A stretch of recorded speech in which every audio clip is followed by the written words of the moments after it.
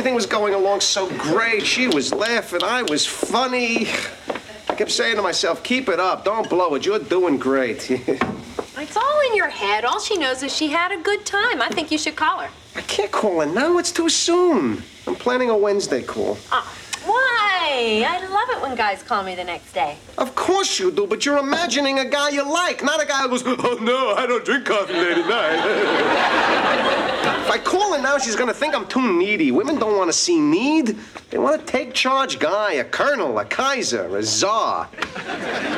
All she'll think is that you like her. That's exactly what I'm trying to avoid. She wants you to like her. Yes, she wants me to like her if she likes me, but she doesn't like me. I don't know what your parents did to you.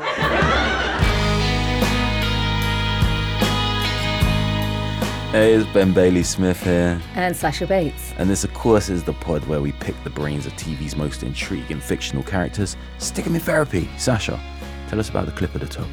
That was George Costanza after he's been on a date where his date asked him up for coffee and he then said, oh no, it'll stop me from sleeping, and then spent the rest of the few days spiralling out of control with how stupid he could have been for not understanding that coffee didn't actually mean coffee. So it is, of course, Seinfeld, a hugely influential comedy. Massive.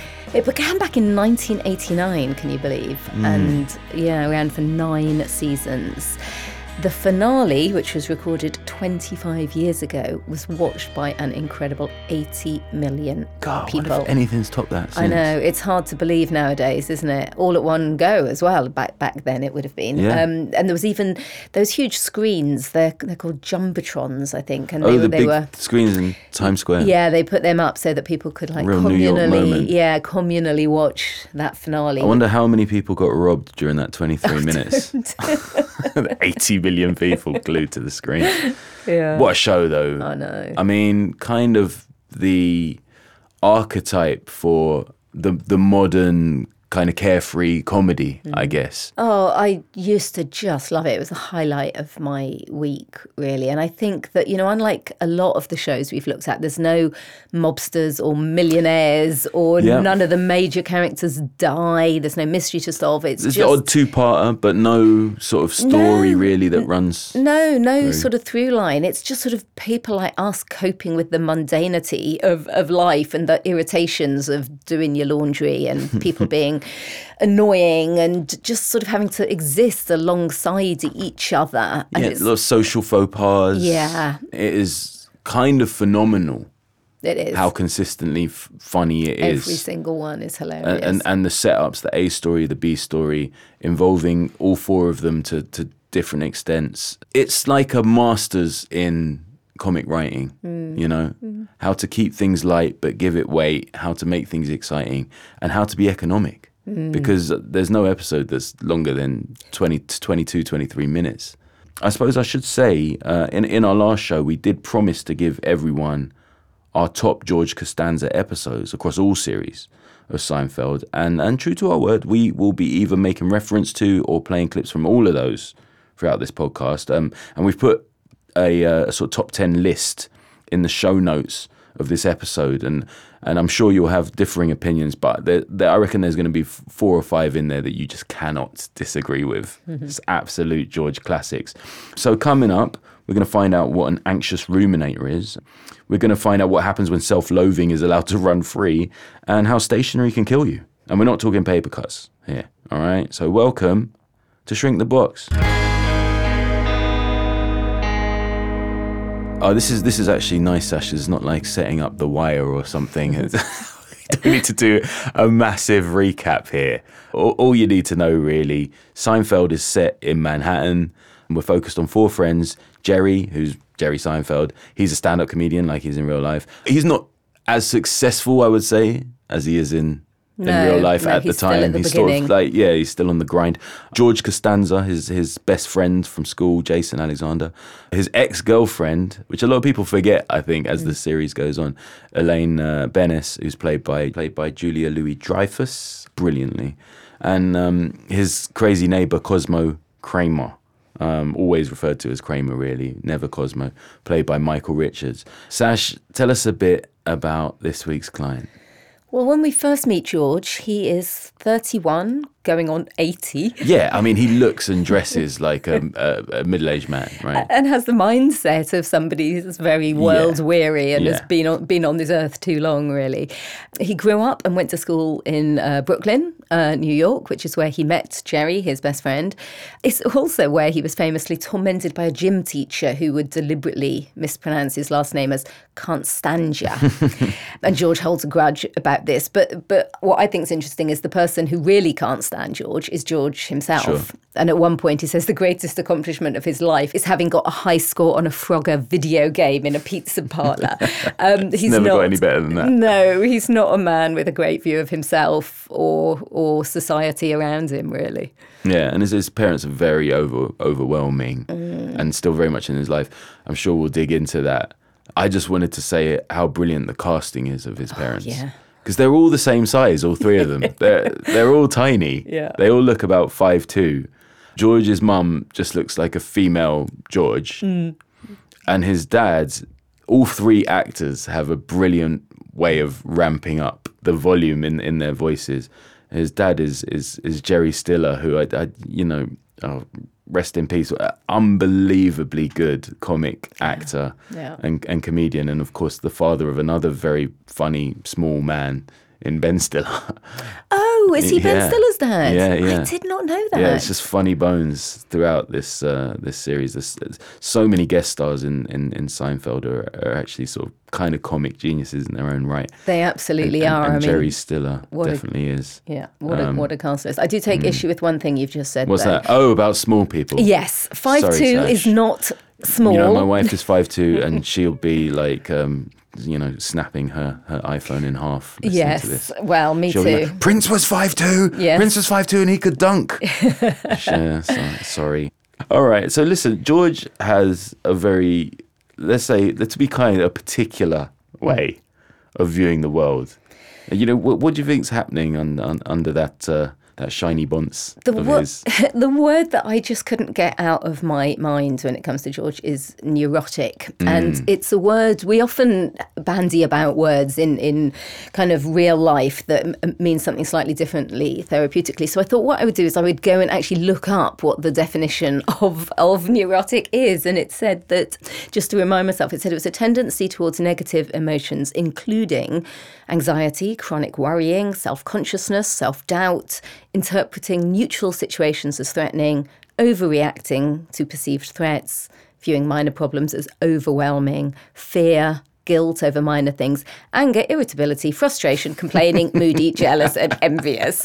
And it's like in the character description for the actor going to audition for George Costanza. It's just all of that written out. I know, he just embodies. It's like they went through that list themselves and thought, okay, right, here we go. Let's give him a situation that he can manifest all of these traits. And I mean, he really does just find life so disappointing. He's constantly feeling like he's done wrong or the world's done wrong, and he imagines the worst in every situation. I mean, the very first time we meet him, he's in the coffee shop panicking that the waitress will give him the wrong coffee because she hasn't got the normal label on the decaf, and he's worrying that he'll get the calf, not the decaf. And he sort of spirals up from worrying about something so small to, there's a situation later in the series where he says, I might never have sex again. I can't imagine any circumstances under which that could occur. And another time he says, oh, what's the difference? We'll all be dead soon. I mean, it's like he worries from like coffee to dying and everything in between. And this is sort of an early example of catastrophizing. That coffee thing, the first time we see him, as you say, he is doing some relatively mild catastrophizing.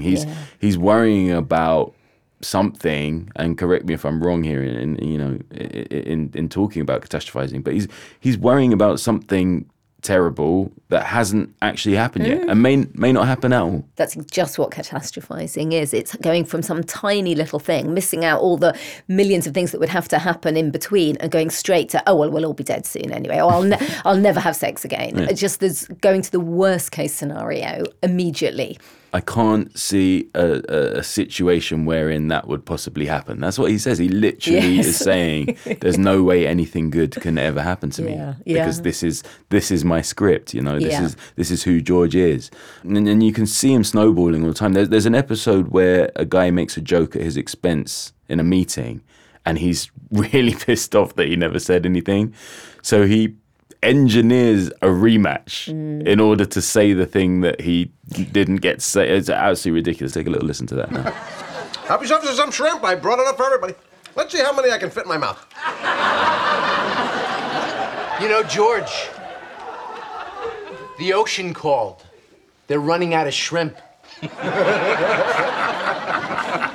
Oh, yeah, Riley? Well, the jerk store called. They're running out of you. What's the difference? You're their all-time bestseller.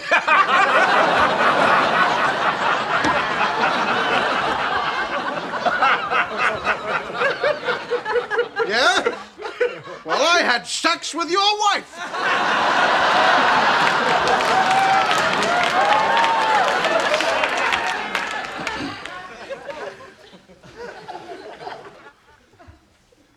His wife is in a coma. The pregnant pause is so good there. That was from the comeback, season 8, episode 13 of Seinfeld, starring Jason Alexander as George, Joel Polis as Riley, and Charles Carlenberg as Fred. It was written by Larry David and Jerry Seinfeld, Greg Cavett and Andy Robin, directed by D. Owen Traynor. We'll give you the full credits for all the clips used at the end of this show. Now, he works himself into a frenzy so regularly. What is behind this? Why? Why would you bother? It seems so exhausting. He can't seem to just accept anything without micro-analysing it to within an inch of his life. I mean, particularly in regard to women, I think. He will go on a date and then he will go through everything he said, everything he did, everything she said, everything she did, to kind of try and work out at what point it went wrong. There's one episode where a bit of floss falls out of his pocket and he goes on and on and on about this piece of floss, as though the piece of floss falling out of his pocket will be the make or break reason as to why she wants to go out with him or whether he will live a happy, fulfilled life. He's sort of like the literal embodiment of can't see the wood for the trees, because he just gets fixated on tiny little things and then sort of anxiously ruminates over and over and over about what might it all mean. And so I suppose it's no surprise he's a hypochondriac as well, right? Yeah, I mean, the tiniest little sniffle, he thinks something's awful's going on. Even when he gets an earworm, he goes to see Les Mis and gets the song stuck in his head. And Jerry says, I mean, goodness knows why Jerry winds him up like this, but he says, oh, somebody went mad from that. And so George immediately thinks he's going mad. And I mean, he has a panic attack and he ends up thinking he's having a heart attack. Everything just gets amplified into it being the end of the world. I think he's very focused on externals, like something will save him, and so it will never be him, but something external will come, like a beautiful woman, the perfect job, something will come along from outside that will make his world better and everything will be okay. And of course, because he's not really doing anything about himself to make that happen, it doesn't happen, and he fulfills his prophecy about him being a loser or, you know, being this problematic person. What is all of that about? Well, do you know what? I don't think it's that dissimilar from Tanya McQuad from White Lotus, who we talked about a few weeks ago, in that she's got nothing inside to help her deal with reality. So she lives in a sort of fantasy bubble. And George does as well. He's like, if I could just get the world to conform to being perfectly flawless, where none of my girlfriends have a nose which is too big, which is what happens in one episode, and I'm never going to fall out with my boss because he thinks I'm brilliant at everything I do. But instead, he just gets constantly frustrated and angry because the world won't give him this fantasy life that he thinks, well, I don't have to do any work. And he really stands out, doesn't he, George? Because amongst the other three friends, you've got Jerry, who is very he's very steady and he's very smart. So he has empathy, so he can sort of get by. Elaine, similarly, she's a bit of a mess, but she's very self-aware. She knows exactly who she is and what her shortcomings are and how to make the most of them. And Kramer is insane, but very self-confident. He's got absolute confidence in himself. Yeah. Even if he's doing completely the wrong thing, he has all belief that he's getting it right and he's a great guy, you know, for better or for worse. And George just doesn't have any of those tools.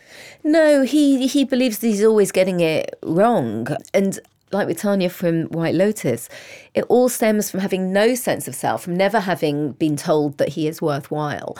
And it means that he swings from feeling like, oh, I'm useless, I'm to blame, to blaming the world and saying, you're useless, you're to blame. Yeah. And it makes him very, again, more neurotic traits. He's very cynical, he's very pessimistic. And all of those things, all neuroticism really is a defence against the unbearable feelings of anxiety, because if you allow yourself to hope, you risk being disappointed. So if you are cynical about everything, it's always all going to go to shit anyway, then in a way you can tell yourself, oh, look how clever I am, I know how it's going to go. And you don't ever have to risk hoping that it'll be different, because you haven't got the capacity. He doesn't have the capacity to manage the feelings around it not going that way. So it's easier just to say, well, it's never going to happen, and be pessimistic and cynical, because then he doesn't have to be hurt. And that's it creates a really difficult lifestyle for him, like going out into the world with those attitudes, you know, and with those character traits, you know, being a neurotic, cynical, pessimistic hypochondriac who catastrophizes about everything. You're going to struggle out there in the world. Now, there's a phrase that you have, emotional dysregulation, that I've never heard before. Can you talk a bit about that and where George fits in? So Catherine Kaywood in Happy Valley, who we looked at a couple of weeks ago, went through a lot of really difficult scenarios. Her daughter killed herself. Her colleague, Kirsten, who was a sort of surrogate daughter, she was murdered. And Catherine managed to stay quite calm throughout most of these things because she had a really solid sense of self. She had lots of resources. And so really big stressors didn't push her over into dysregulation. George, on the other hand, he has tiny little stressors like not being able to get ketchup out of a bottle or worrying that he's going to be given caffeinated coffee, not decaf. And he spirals. He goes off into huge unregulated rage or panic. How you manage a stressor is all to do with kind of like your own ability to stay calm. And he just cannot stay calm. Can't do it. And again, it comes from not having a solid sense of self. He's never been taught to manage those emotions. And what should happen is that a parent with an infant, they sort of digest those overwhelming emotions for a child, and then they hand them back to them in a way that they can manage. But if that's never happened, and in fact, I think with George's parents, the opposite has happened. Not only have they not helped him manage his own, but they've taken their own and projected them into him. I was just going to say there's a lot of mirroring going on, because whenever you meet one or both of them, there's very similar patterns of behavior that go on. And one of them, which is always funny, is the way they go from 0 to 100. Yeah. You know, I was just rewatching The Contest, my favorite ever episode. And George goes to visit his mum for like the third time in a row, but only because there's an attractive nurse and attractive patient doing a sponge bath in the bed next door. And she's so like, oh, it's so nice for you to come again, Georgie. You didn't need to do this. Maybe you could pick me up a sandwich, you know? And because he's come in perfect timing for the sponge bath, he's like, I'll do it later. And she's just like, I don't even know why you come here. Yeah. It hurts me that you're here, she says. Yeah. You know? And that, like, escalation, if you grew up with that. Yeah. And we see him do it every day. Yeah. But I mean, the other thing that I think is really interesting is that they all are a product of the society. It's not just like the family that is showing him it's okay to just think about yourself.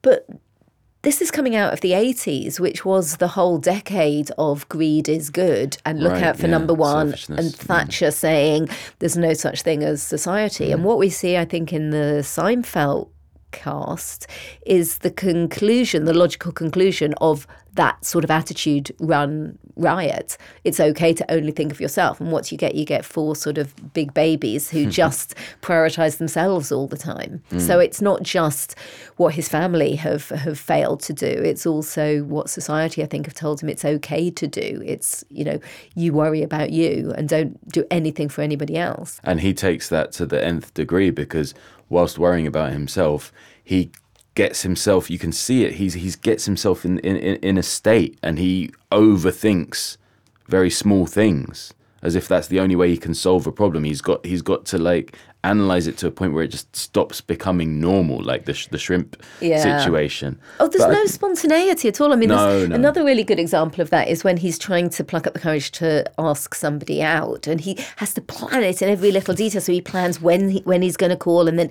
he plans that he's going to eat an apple whilst he does it because chewing will make him sound casual. And then if he doesn't, he has to get the question in early because he can't have too long to build up to it. And then if he doesn't get an enthusiastic hi, then the whole thing's, he calls a halt to it all. So even just like ringing somebody up and saying, do you want to go out? He micromanages it in such tiny detail. And is that because of a fear of failure? Or? Because he can't manage his emotions, I think he's worried that he will fly off the handle or that he will just be so crushed by rejection. So it's almost like he's kind of just controlling the situation so that he can almost then try and control what she says back to him. And there's one episode where George does the opposite of what he'd normally do in a sort of, it's almost like a desperate bid to just do anything to make himself feel like he's not this mess of a person. And in doing the opposite, he actually does start to become really successful. Let's take a little listen to that now. George, you know that woman just looked at you. So what? What am I supposed to do? Go talk to her. Elaine, bald men with no jobs and no money who live with their parents don't approach strange women. Well, here's your chance to try the opposite. Instead of tuna salad and being intimidated by women, chicken salad and going right up to them. Yeah, I should do the opposite. I should. If every instinct you have is wrong, then the opposite would have to be right. Yes, I will do the opposite. I used to sit here and do nothing and regret it for the rest of the day. So now I will do the opposite and I will do something. Excuse me, I couldn't help but notice that you were looking in my direction. Oh, yes, I was. You just ordered the same exact lunch as me. My name is George. I'm unemployed and I live with my parents. I'm Victoria. Hi.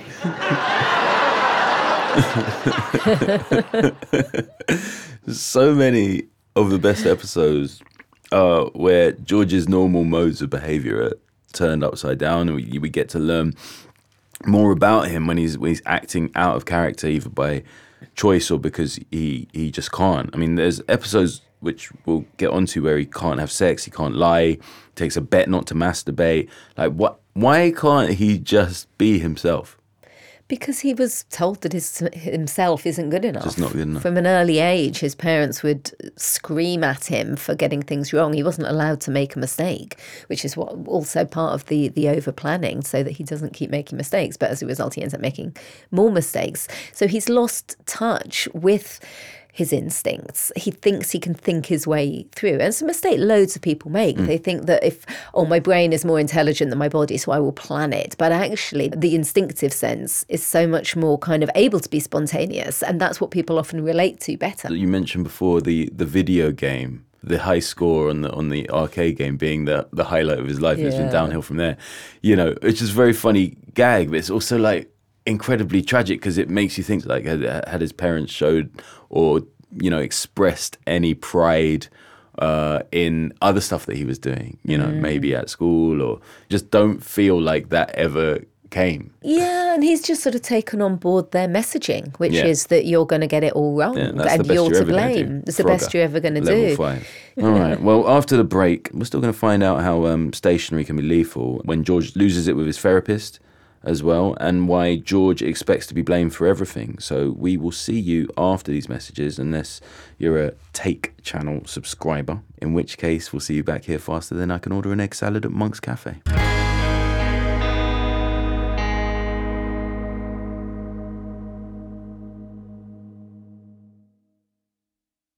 This show is supported by BetterHelp. Now, sometimes you're carrying a weight on your shoulders, but you can't find the right way to open up about it and maybe offload a bit to others. If we keep things bottled up, it can really affect us in a bad way. And therapy is a safe and anonymous place to air whatever's been troubling you.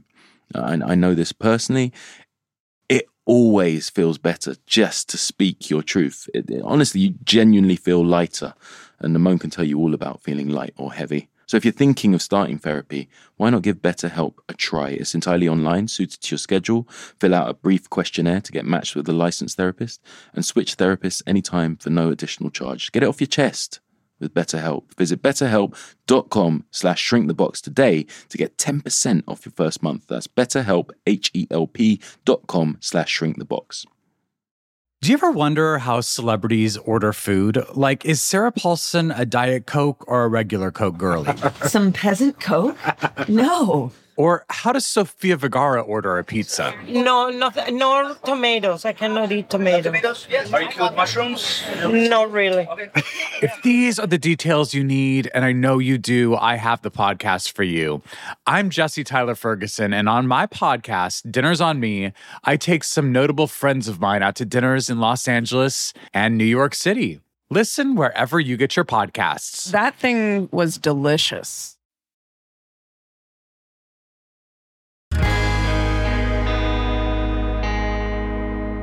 Uh-oh, it's us again. Now, Sash, we've talked about George's insecurities, but we haven't mentioned that he can be pretty selfish. And he is so cheap. That time where he wants to bring Pepsi to a dinner party. I mean, in one episode, he chooses the cheapest envelope he can find, like a brand of envelopes for his wedding invitations. Let's check this out. So... she's dead. Yes. Huh. Let me ask you, had she been exposed to any kind of inexpensive glue? Why? We found traces of a certain toxic adhesive commonly found in very low-priced envelopes. Well, she was sending out our wedding invitations. That's probably what did it. We were expecting about 200 people. Well, thank you. So he's essentially guilty of manslaughter. Through cheapness. Yeah, through being such a cheap guy. And it's brutal, but we don't hate him somehow. But how? Yeah, I mean, I don't know. I mean, I want to hear what you like about him. I think what I like about him is that you do get a little bit of a sense of the person he could have been. Occasionally, when he does let himself hope that a woman's going to be interested, you get a little sort of sense of this sort of sweet little boy thinking, oh, maybe, but you know, it doesn't happen very often. But why do you like him? I love him because he is a part of me. I think there's a little George in all of us trying to get out, and we fight against it, you know, a little bit, and we're more in tune with ourselves. We're able to let ourselves go and look silly sometimes, you know, and laugh at ourselves or whatever. But I think we all have a bit of George in us, and you know, when I got into Curb Your Enthusiasm and started to learn more about Larry David, who before then was just a name I saw at the start of Seinfeld every week. I never thought about it any deeper than that. And I started realizing that he wrote George as the sort of embodiment of him. This guy with glasses, bald, you know, neurotic. George was Larry, like turned up to 11. And, you know, learning that and getting into, I don't know what season it was of Curb Your Enthusiasm, but there was one DVD I bought for one season, I remember. The cover was Larry at the front of a massive crowd, you know, walking down an American street, just people walking along, men and women, old, young, black, white, but they all had Larry David's face. And the tagline said, "Deep down, you know you're him." And I thought about that and I thought, oh my God, that's why I love Curb, because it is, I spend every day not letting my inner Larry out, you know. Yeah. When, you know, someone is an asshole and you just think, I'll talk about it later, you know, I'll get home and I'll tell my wife, oh my God, this guy was such an asshole, you know, whereas Larry just says it. And then that made me sort of retrofit and go back thinking about Seinfeld. If George is Larry and Larry is us, then we are George. Yes. yeah, because he's so unfiltered in the sort of rage and the disappointment. And he doesn't conform to the social niceties, really, of how we try and mask that with politeness. And yes, no, it's all fine, really, when actually we want to be George screaming in fury. I mean, he screams in fury at completely the wrong people. I mean, he screams in fury at his boss and ends up resigning and then having to crawl back and try and get his job back. I mean, he even, when he does try and go into therapy, he even ends up screaming at his therapist because she doesn't like the script that he's asked her to read, because he can't bear criticism. But that bit reminded me again of Tanya McQuad, who asks a clairvoyant what her future's going to be like, and then when the clairvoyant says, oh, it's not looking good, she screams at her in fury. And George is the same thing. The therapist says, it's not that funny, and he's like, this is what I'm paying you for, you're the one that stinks. And he doesn't want to know anything bad because he lives in a whole kind of mist of badness, so he needs everybody to kind of tell him all the time that it's going to be okay. Yeah, but I don't feel like he gives his parents both barrels in the same way. I feel like most of the time you see him with his parents, he physically shrinks and he looks like a child, or sometimes he'd be wearing that ridiculous baseball cap. He definitely is infantilized by them, and they tend to do all the screaming, and he becomes very okay. And I think it ends up with him blaming himself a little bit for, I don't know that he often turns the spotlight onto them. He blames himself for most things. And there's even an episode where it's a sort of convoluted story where he'd broken a favourite statue of his mum as a child and she'd never forgiven him. And then this statue turns up bizarrely. And so he says to his mum, oh my goodness, I found the statue. It then gets broken and he has to say, oh, actually the statue's broken. And again, it's like, why are you blaming me? You haven't had the statue for the last 30 years. I thought I'd found it. But somehow he's still to blame. He's always to blame. And there's that episode that I mentioned before, my favourite ever Seinfeld episode, season 4, episode 10, The Contest, which begins with George. He walks into the cafe and he says, I was at my mum's. My mother caught me. Caught you? Doing what?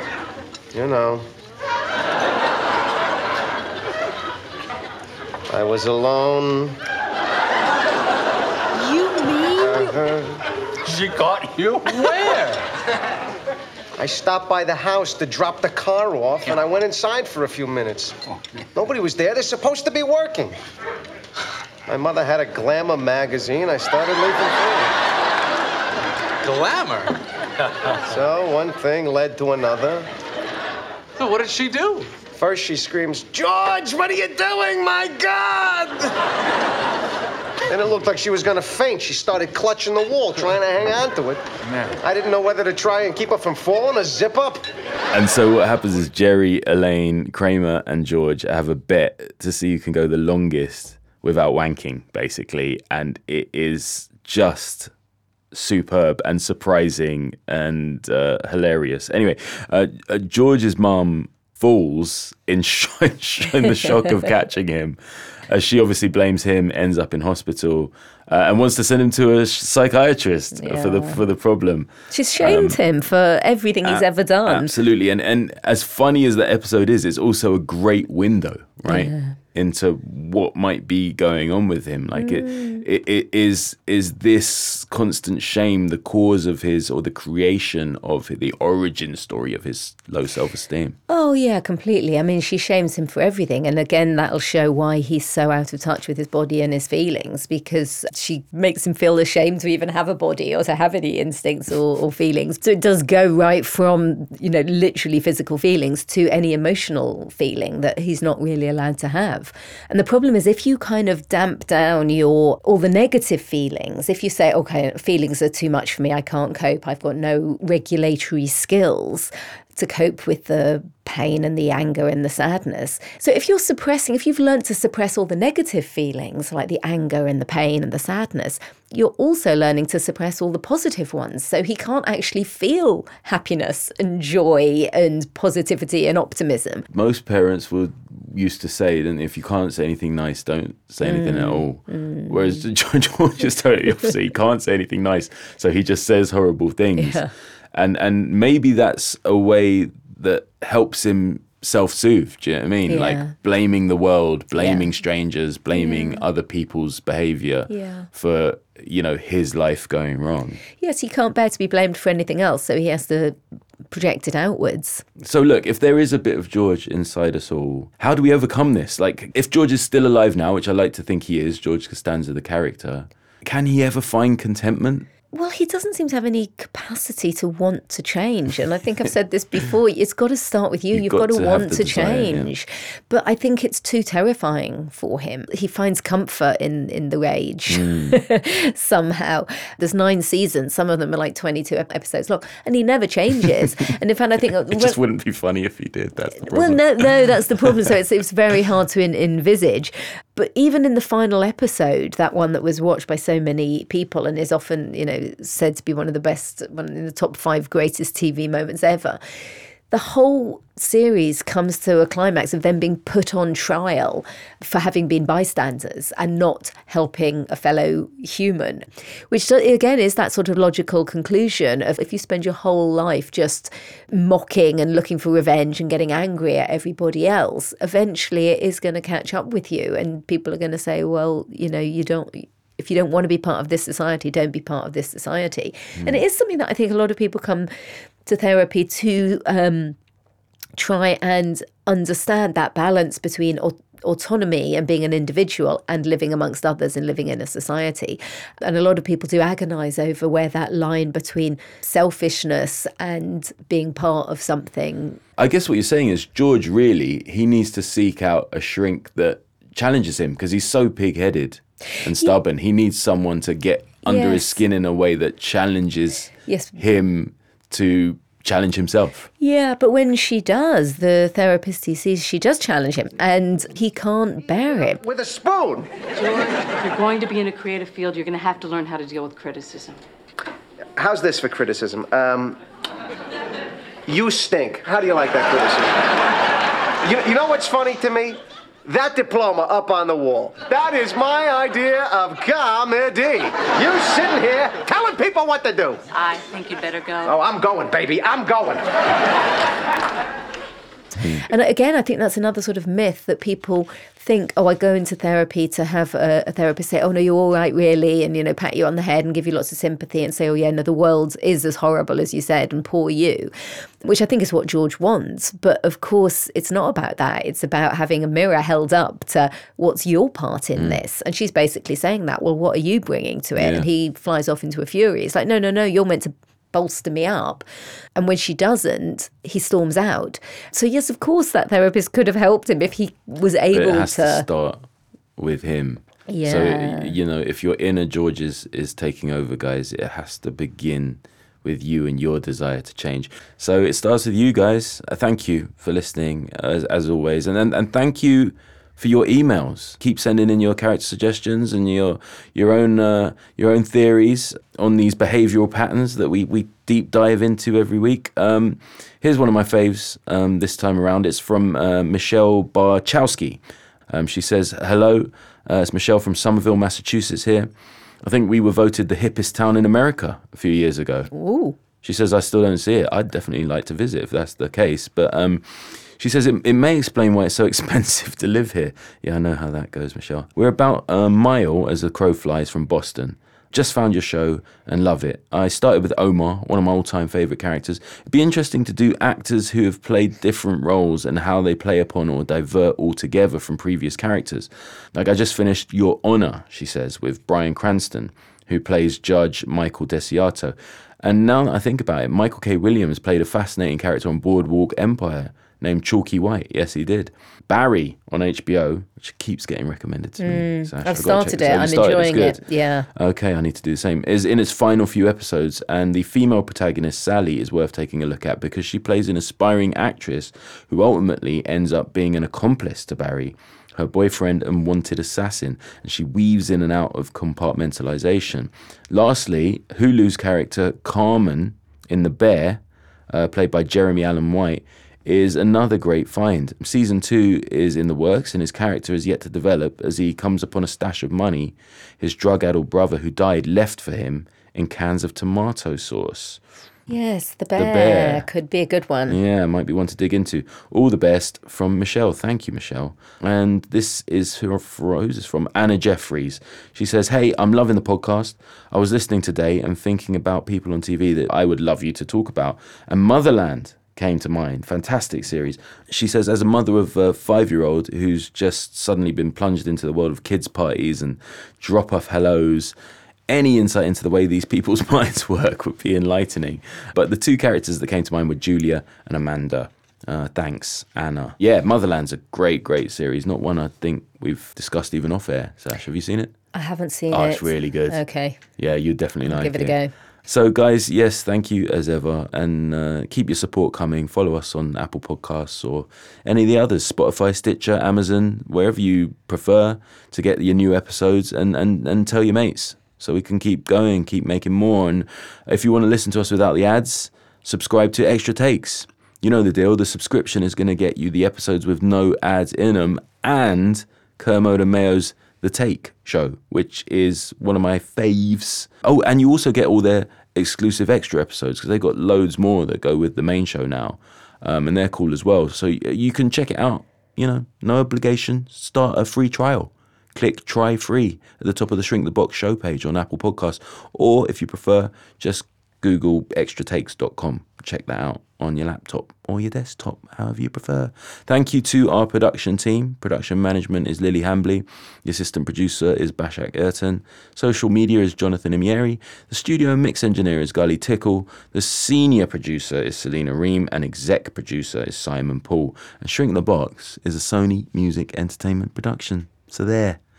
Now, Sasha, this is the bit where I normally say who's on the couch next week, but we're all on a couch next week. It's very exciting, isn't it? It is exciting / terrifying, in my opinion, because we are going to be doing our first live episode in front of an audience, because we're going to be at the podcast show in London, and we're going to be talking about this.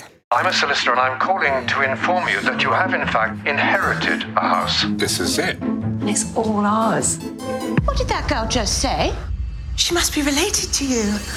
This is going to make one incredible hotel. What will become of us? We could always try haunting. Get out, get out. Hello! Get out, get out, get out. Me again! Get out, get out. This is all happening so fast. It's your classic haunted house. Nothing to be scared of, is there? Of course, that is the brilliant Ghosts.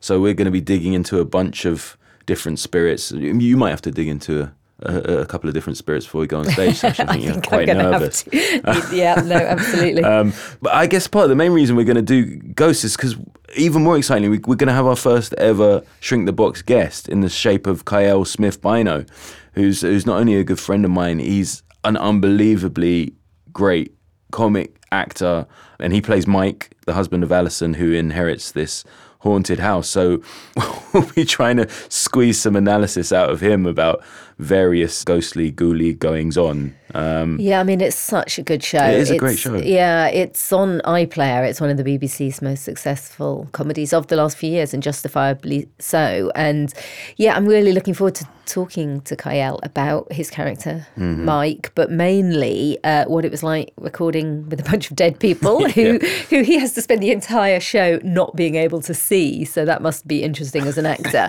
And yeah, I'd really like to look at all those needy ghosts as well, see what each of them were up to. How do you get a ghost on a couch? I mean, that sounds like a setup for a joke. I'll come up with a punchline, hopefully on the day. It's going to be tricky. Listen, if you've got any questions you want to put forward for Kyle, I can read them out on our special podcast show in Showbiz North London. So do email us your thoughts or questions to shrinkthebox@sonymusic.com. And as Sash said, you can catch up on episodes of Ghosts easy on the BBC iPlayer, and do so because it's great. I'm going to do so as well to get ready for next week. And Sash is off to Waitrose to get some sweet, fruity, flavoured something to get me on stage. Yeah. You might have to help me off then. Yeah, no problem. I'll be there. You'll be there. It's going to be great. We'll see you then. See you then. Bye.